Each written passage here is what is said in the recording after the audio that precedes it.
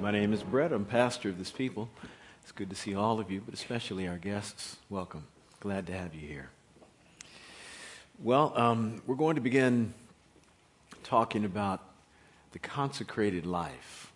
And because we're beginning a fast here at the beginning of the year, starting tomorrow, I thought I would talk about fasting.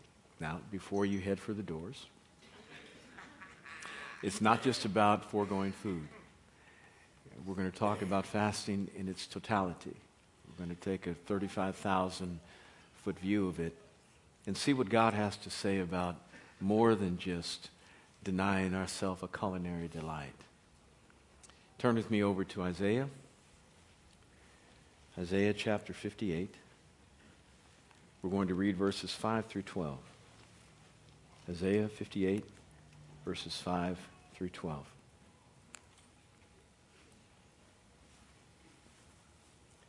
Isaiah is prophesying. The Lord is speaking through him. And the Lord says, "Is it a fast like this which I choose?" Verse 5. "A day for a man to humble himself? Is it for bowing one's head like a reed and for spreading out sackcloth and ashes as a bed? Will you call this a fast, even an acceptable day of the Lord? Is this not the fast which I choose, to loosen the bonds of wickedness, to undo the bands of the yoke, to let the oppressed go free, and to break every yoke?" Verse 7. "Is it not to divide your bread with the hungry and to bring the homeless poor into your house? When you see the naked, to cover him, and not to hide yourself from your own flesh?" Verse 8. "Then your light will break out like the dawn, and your recovery will speedily spring forth. And your righteousness will go before you, and the glory of the Lord will be your rear guard. Then you will call, and the Lord will answer. You will cry, and he will say, 'Here I am.' If you remove the yoke from your midst, and the pointing of the finger and the speaking of wickedness, and if you give yourself to the hungry and satisfy the desire of the afflicted, then your light will rise in darkness, and your gloom will become like midday." Verse 11. "And the Lord will continually guide you and satisfy your desire in scorched places, and give strength to your bones, and you will be like a well-watered garden, and like a spring of water whose waters do not fail. And those from among you will rebuild the ancient ruins, and you will raise up age-old foundations, and you will be called the repairer of the breach, the restorer of the streets in which to dwell." Lord, help us as we study today. Isaiah was a phenomenal prophet. Had the privilege of serving under 4 kings: Uzziah, Jotham, Ahaz, and Hezekiah. He had a great amount of integrity. He believed that the Lord should be the ruler of his own people, and that the people should not be the determiner of their own direction or destiny. And he was doing everything he possibly could by being a prophet to help the people understand which way they ought to go and how they ought to respond. Though it did take a while for the people to hear what he had to say. Unfortunately, they were tone deaf to what God was speaking. They just had not tuned in to his audible frequency. And so there was a disparity between what Isaiah was saying by the Spirit of God and what the people were doing and hearing. The people were going to church. They were pretty faithful. They were tithing. They were offering their sacrifices. In chapter 1, they were doing it so well. Yet, there was a distinction between what they did on their version of Sunday and what they did on their version of Monday through Saturday. Such a wide gap between the two in consistency that God said this: "Stop being religious. I don't want it anymore. Not interested in your sacrifices. Don't bring them to me again.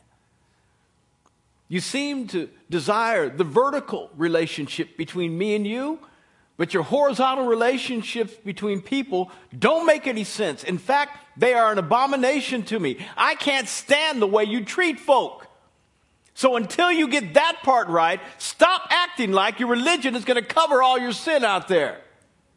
You can't just come on Sunday morning hoping that everything you do by the lifting of your hands and the singing and the offering that you give is going to fix what you did on Saturday.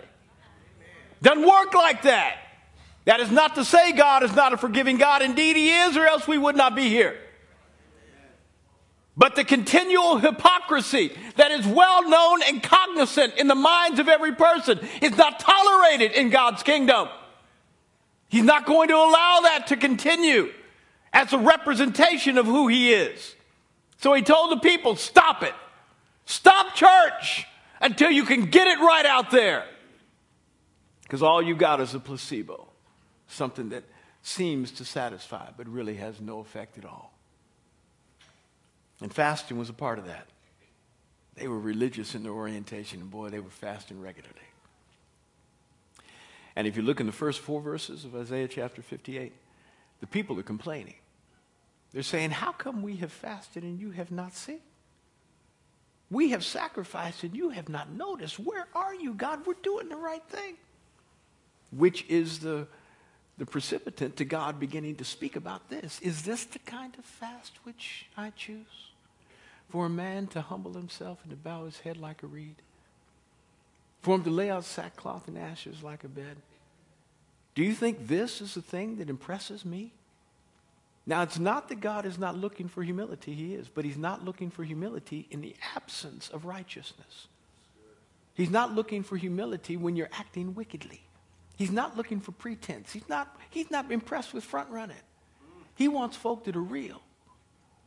And he says, this is not the kind of fast which I choose. And it's important that you get this. Though fasting is important, it's important that you get this. It is not about you. Fasting is not about you. Fasting is about what happens in the lives of others in the community. Now, fasting is done quite often in Scripture. We don't have a lot of examples of it, but we do have the practice of it, in that people talk about their fasting. We see it happening with Ezra as the people of Israel were captive in Babylon. And he was appointed by Artaxerxes, who was the king of Persia at the time, to bring the people, a group of captives, out of Babylon back to Jerusalem. But Artaxerxes was not providing an army for them, and so they were pretty vulnerable. They had a lot of wealth, they had a lot of people, a lot of goods. And so Ezra said, let's fast for 3 days and believe that God will protect us on the way. And indeed, the Lord did. There's an example of how fasting can be beneficial, not just to you, but to others. And the emphasis was, Ezra said, we're going to fast for our loved ones. We're going to fast for our community. We see a thing called the Daniel fast, which was not really a fast as much as it was a consecratory act to say, I'm not going to eat at the king's table. Now, Daniel happened to live in Babylon too. He happened to live at a different time than Ezra. But being a Jew living in Babylon, he still had his dietary restrictions. And though he was seen to be one of the preferred Jews in the deportation from Jerusalem to Babylon, and that he was a nobleman, and he was brought into the king's training center so he could be trained in the culture and the language and the arts of the Babylonians, that he might serve personally the king. And though he had all those privileges, he said, I'm still a Jew. Does that make any sense to you? See, you're still a Christian, though you live in this world. You can't become Babylonian. You ought to have a different diet. And I'm not talking about food. You ought to have a different thing that you desire. Your palate ought to be trained in a different way. You ought to love this word. Folk from the world think this word don't make no sense. They think it's a compilation of nice little stories, fables, things that kind of are salve to folks that are going through difficult moments, beginning to ease all their pain. No. We understand the word to be powerful in life. And if we do, you ought to have a different regular diet. Daniel said, I won't eat from the king's table. Now, the king's table was sweet. I mean, when you're eating from the palace food, you're eating the finest diet imaginable. But it was a Babylonian diet. So, crocodile, iguana, squid, lobster. Now I'm getting into what you like, see. You just didn't know what a Babylonian would eat. But the Jews had a specific regimen. They had a dietary restriction. And for Daniel, this was important to him. He said, I'm still a worshiper of God. I'm still Jewish. And for him, Ashariah Mishael, Azariah, and Ashael, those four, Shadrach, Meshach, and Abednego, and Daniel, they said, we will not eat from the king's table. We'll eat vegetables. And as a result of their consecration, the Lord allowed them the privilege of looking better and stronger to their employers. As a result of your consecration, you'll be the last fired. You'll appear as more presentable as anybody else. God will allow you the privilege because you have decided to do his will and not become Babylonian in your orientation. He will do stuff for you. And it says that Daniel and those three boys became more powerful and more influential. 10 times better did they become than all of the others who were trained. It wasn't necessarily a fast, but it was a consecratory moment. But here we see the people fasting, and they were primarily fasting for their own benefit. But you'll see in verse 3 and 4 that God is beginning to respond to them on the basis of their fast. Because today it says they were fasting differently. Somehow or another the Lord had gotten their attention. Isaiah, through prophesying year after year after year after year, the word had softened the corporate soul of Israel. And now they were beginning to hear. And the Lord said, I haven't listened to you because you haven't fasted like you do today. Like you're fasting today? Oh, now we're making some headway. And let me tell you, let me explain to you, now that your ears are opened, let me explain to you what a fast should look like. It's not about just humbling yourself. It's not about just bowing your head like a reed. It's not about just making sure that you are presenting yourself to God in a right way. It's also about abstaining from some other stuff. This is the kind of fast I choose, to loose the bands of wickedness, to undo the ties of the yoke, to let the oppressed go free, and to break every yoke. I realize you want to fast food, and you want to fast water, and you want to prove yourself as being consecrated to God. But hear me, why don't we try fasting wickedness?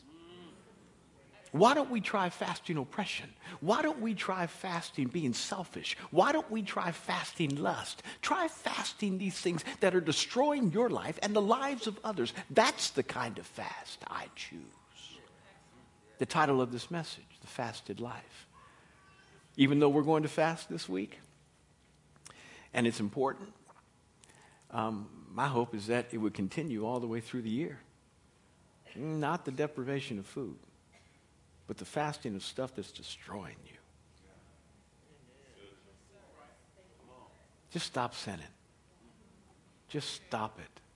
Please, I beg you, stop it. Minimally, you're stopping your own progress when you do it.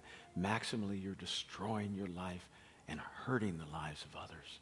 I beg you, stop it. Undo the bands of wickedness. Those things which have tied you to somebody by wicked action, unloose them. Break the tie. Break the yoke that you have put over somebody else's life to serve you. Stop oppressing people. No longer act this way.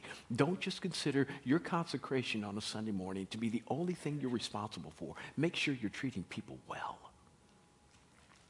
And it's not just about not doing wrong. It's about doing right. He goes on and says, you ought to make sure you divide your bread with the hungry. If you see somebody homeless, you should bring them into your house. If you see them naked, you ought to clothe them. And do not hide yourself from your own flesh. Care about people. Hear me, this message was not to the clergy, though the clergy should hear it. This message was to the average Jewish believer out there. He was talking to anybody who would hear. Start living right, please. This is the kind of fast which I have chosen, says the Lord, through Isaiah. Not only not do wrong, but start doing right. When you see people who are hurting, when you find folk who are in need, make sure you are the supply. And the beauty is this. He says some things will happen when you do that. Your light will break out like the dawn. Now, does anybody have any question about whether the sun's coming up tomorrow? No? Did you have any about the sun coming up today? Were you surprised yesterday when it came up? That's the regularity with which your illumination should appear in your life. Regularly, every day, as faithful as the sun coming up. Meaning, if you don't know what to do, you're able to ask God, and right on time, the answer comes. Illumination comes to your life as it should be on the regular, like the sun coming up. And it dispels the darkness when it does. It says not only should illumination happen, but it says your recovery will spring forth speedily. Not just talking about bodily recovery, though that's included. Oh, we want to be healed whenever we get sick, and we want it to come quicker than just a natural process of our immune system fighting. But what about the recovery of your business when it's broken and broke? What about the recovery of your relationships when they don't seem to be able to be mended? God says, I will bring recovery quickly, speedily to your situation if you fast like this. If you begin to incorporate the putting away of wickedness in your life and the doing of right. Oh, the appeal that Isaiah had by the Spirit of God was just, folk, live the way you're supposed to. That's all it was. Just live the way you're supposed to. Recovery will come speed. And then he says, your righteousness will go before you. Yeah, this is fun. It would be like you go for a job interview and you got all your stuff, you got your resume, the whole works. And the employer says, I don't need it. I've heard about you. You got the job. Your right deeds will precede you so that you don't need to toot your own horn. Folk will understand more about you than you would ever know. And when you show up, it seems like they know you already because your righteousness has gone before you. Now that means this, that you would have had to do some right things. Now I know that's a complicated concept. Just let it sit for a minute if you're not getting it. That means that you would have had to do some right things for your righteousness to go before you. Which means you needed to go to the preceding verse and make sure that you are dividing your bread with the hungry, that you're opening your home to those that have none, that you're clothing the naked, and you are not hiding yourself from your own flesh. God says, I'll make sure those deeds go before you. And if that wasn't good enough, it's good if God does stuff before you. I mean, already prepares a way before you get to the way. He says the glory of the Lord will be your rear guard. Anybody got stuff you done that you're not proud of? And you don't ever want anybody to know. You don't want it to catch up with you. The congregation in 9 seemed to identify more with that than you. So let's see if you can take some of that to somebody you know who has a past. I got stuff I don't want folk to know. I lived wrong for 20 years. Now, the people who are most close to me know me. And there's nothing they don't know about me because I let them know. But there's some folk I don't want to appear. Some stuff I don't want to appear in the Washington Post because I don't want everybody to know. I didn't commit no crimes. Nothing for which I need to be thrown in jail. It's just stuff. After you live 20 years, you have done stuff. I got right 32 years ago. And there's nothing since then that I'm too concerned about. But before that time, God says this, you live right. I won't just bury that stuff. I'll make it appear as if my glory has been following you all your life.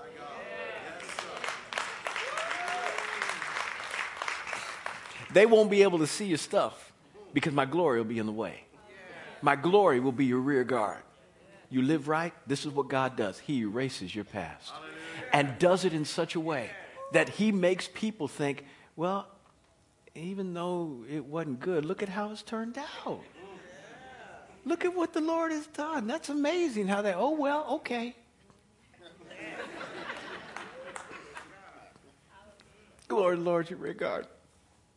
And then on top of that, he says, and because you live this way, when you call out to me, I'll answer. The heavens will not appear to be brass.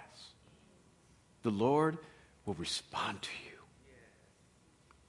And it's not just in a general sense, in a specific sense. That if you can't find, you know his voice is someplace around, you know his will's close, you're in the general vicinity. When you cry out and say, Lord, I'm here, but I can't really, he'll say, here I am. Localization. When you cry, when you're in the general vicinity and you don't know where it, you ever followed MapQuest? It'll bring you in the general vicinity. But generally, it'll take you like it's one of these 5 addresses.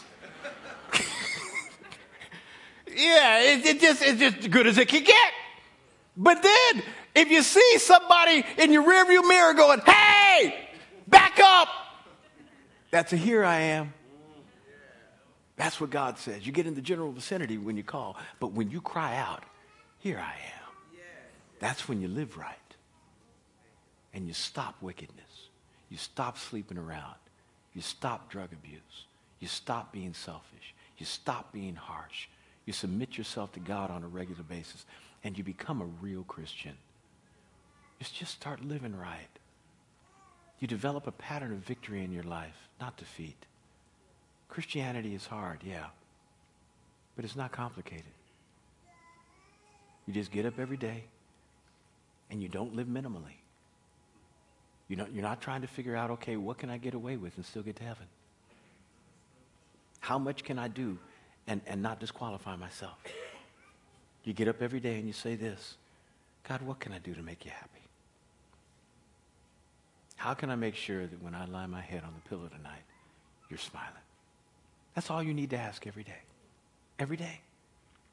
And if you follow that prescription, you'll have these benefits following you. Now, verse 5 through verse 8 are a summary of what God will do. And then Isaiah goes verse 9 through 12 and kind of recapitulates it. He resummarizes in a different way, but with greater distinction. He says, if you break the yoke, if you remove the yoke from your midst, and you stop the pointing of the finger and the speaking of wickedness. If you refuse to accuse, you don't talk about folk. You just don't let your lips run long and wrong. You don't tell people who don't need to know what they don't need to know. What is the pointing of the finger except to say, they did it, them. God says, stop that. We need to be people that are tight-lipped with our words and don't speak ill of folk. If you got something to say, go ahead and say it to them. And even do that with love. But if somebody else doesn't need to know, they don't need to know. And you don't need to be the bearer of tales. No benefit there. The pointing of the finger and the speaking of wickedness. If you divide your bread with the hungry, if you give yourself to the hungry, and you satisfy the desire of the afflicted, he's resummarizing. And listen, everybody out there is afflicted. Hear me. Everybody is afflicted. They've got to put on a really pretty professional face every day because they got to work. They got to do their job. They have to be faithful and they've got to be responsible. But they're going through stuff. And we as believers need to be sensitive to figure out, how can I satisfy? How can I put a balm? How can I ease their pain? What can I do? Satisfy the desire of the afflicted.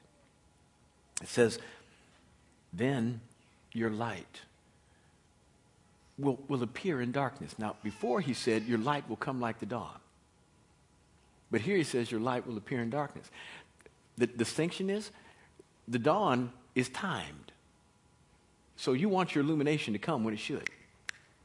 But what happens when it's not time? When it's 2 a.m. and the sun has another 4 or 5 hours before it appears. When you're walking in darkness And the timing of your illumination is not for another 3 weeks. God says this, because you have lived right, I'll make sure that your illumination comes even when it shouldn't. Everybody else may be groping around, but this, it will just appear in the midst of darkness. And your gloom will become like midday. Now, when I was in my 20s, early 20s, I struggled with depression. It was long before they had Prozac, and I was never clinically diagnosed. If I was, I imagine they would have prescribed Valium, but I wouldn't have taken it. Primarily because I didn't want to become addicted to anything, and 2, I didn't have the money. I was only making $5,000 a year. But I know what it means to feel the dark cloud come over my life and to sense no hope, even though I know there is hope. Depression is not logical, it's spiritual.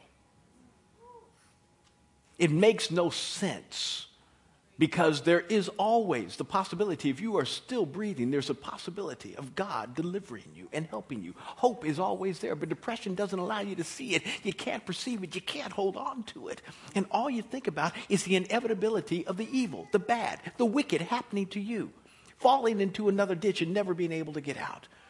You think nobody loves you. You think there's no way for anything good to happen to you. And even if it is good, it's only going to last for a minute, then you're going to sink back into a hole. I've been there. I've lived there. I know. And though I would not have taken any medication if I was clinically diagnosed, I understand people who do. And my exhortation should not be that which stops you. I'll get back to this in just a minute. If you have been diagnosed and a doctor has prescribed, continue doing what you are doing until you can find God. But let me help you. I found him. He helped me. I got in my Bible. And I realized that depression was based primarily on wrong thought. At least mine was. And although there may have been a predisposition in my soul to go that way, that then trained my thoughts to think that way, I said, God, there is nothing greater than your word. And your word can then retrain my soul, which can then predispose my thoughts to think right. So I started reading his Bible and realizing that there were good things in there for me and that God had a hope and a future for me. And there was no condemnation. The enemy, even though he tried things, he was not going to be able to destroy me. He wasn't going to be able to determine my destiny. God, my Father, loved me, and he had good things in store for me. So I began to read my Bible and understand his promises. And I didn't just read it theologically. I read it for health. This was my prescription daily. I took gospels every day. That's really bad. That's really bad. Delete that, please. Ah.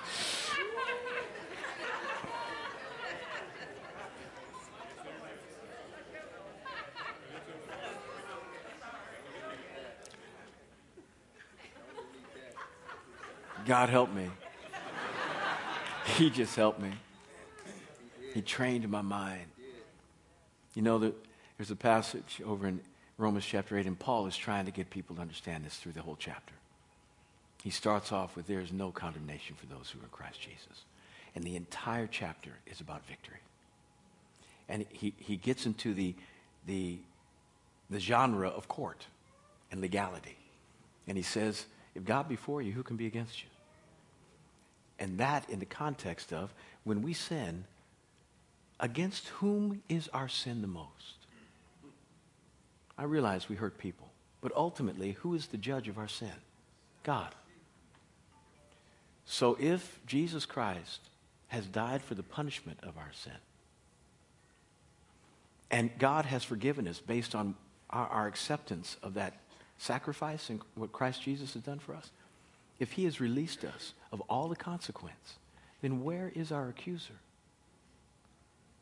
If our accuser no longer brings an accusation against us, it's like Jesus said when he was looking at the woman who had committed adultery. And everybody was there bringing an accusation. And after he finished with the moment in John, he looked at the woman and said, where are your accusers? Mm-hmm. Sir, they're gone. Then get up and go. When there is nobody to accuse, the accused is free. Now, the enemy can do it all day long, but God says, no, you don't have a right. They sinned against me, not you. That's why he says if God is now for us rather than against us, then there is no one who can be against us. Are you listening to me? There's power in that, y'all. See, these are the passages I rolled over in my brain and my soul every day thinking, why am I downcast? What's wrong with you, soul? Put your hope in God. I began to look at what David said, who struggled with depression himself. Why am I downcast? I looked at what Paul said. In 2 Corinthians chapter 1, he said, we were so downcast that we despaired even of life.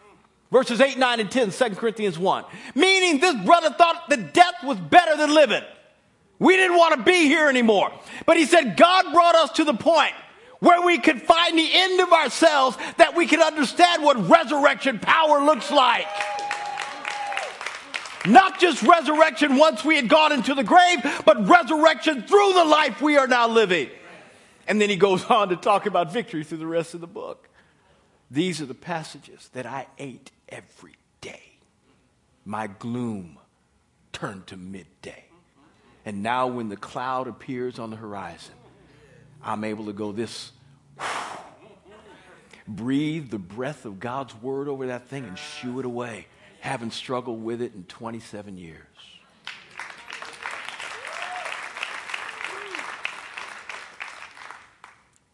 But that's not just because I confess Scripture. That's because I also started living right. Righter and righter every day.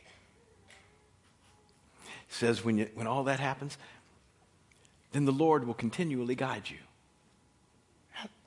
That's wow. I mean, I'm convinced that all technology points to God. At some point. All the navigational systems. That's cool. Wouldn't that be cool to have that in your head every day? Turn right. No. Recalculating route.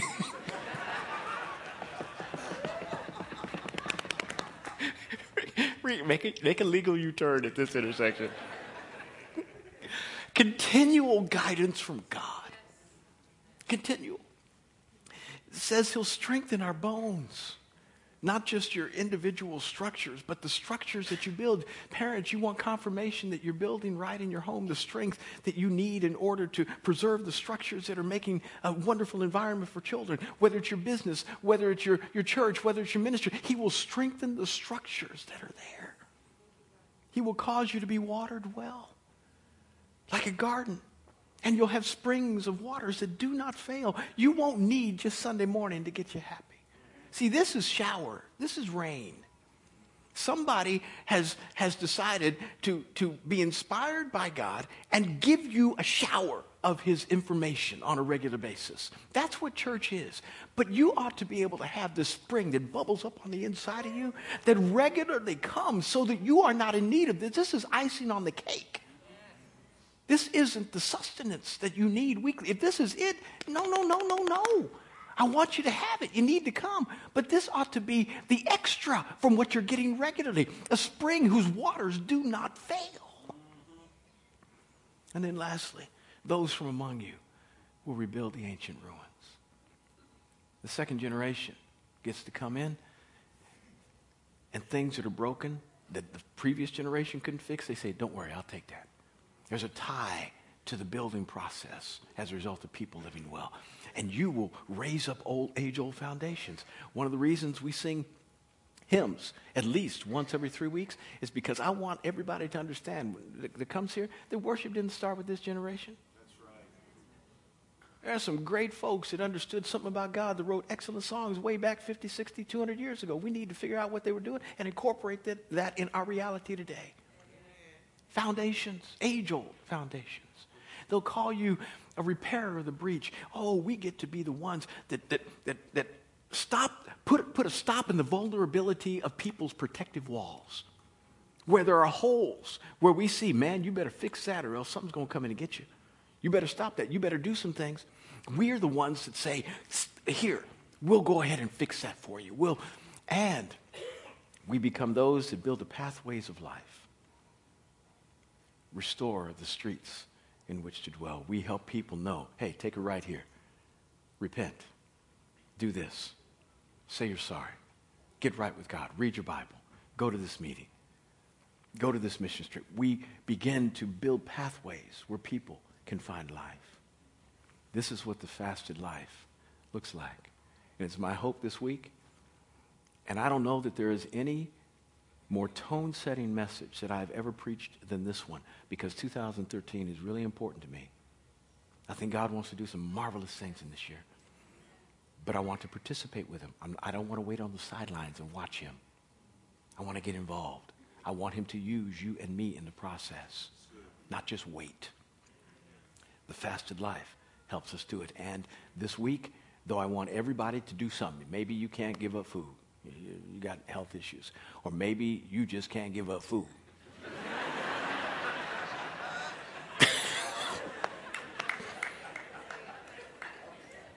Give up something. Tell God this: I want you more than that. And when you used to be doing that, pray. Give up something. And let's watch God do something great in us and for our community.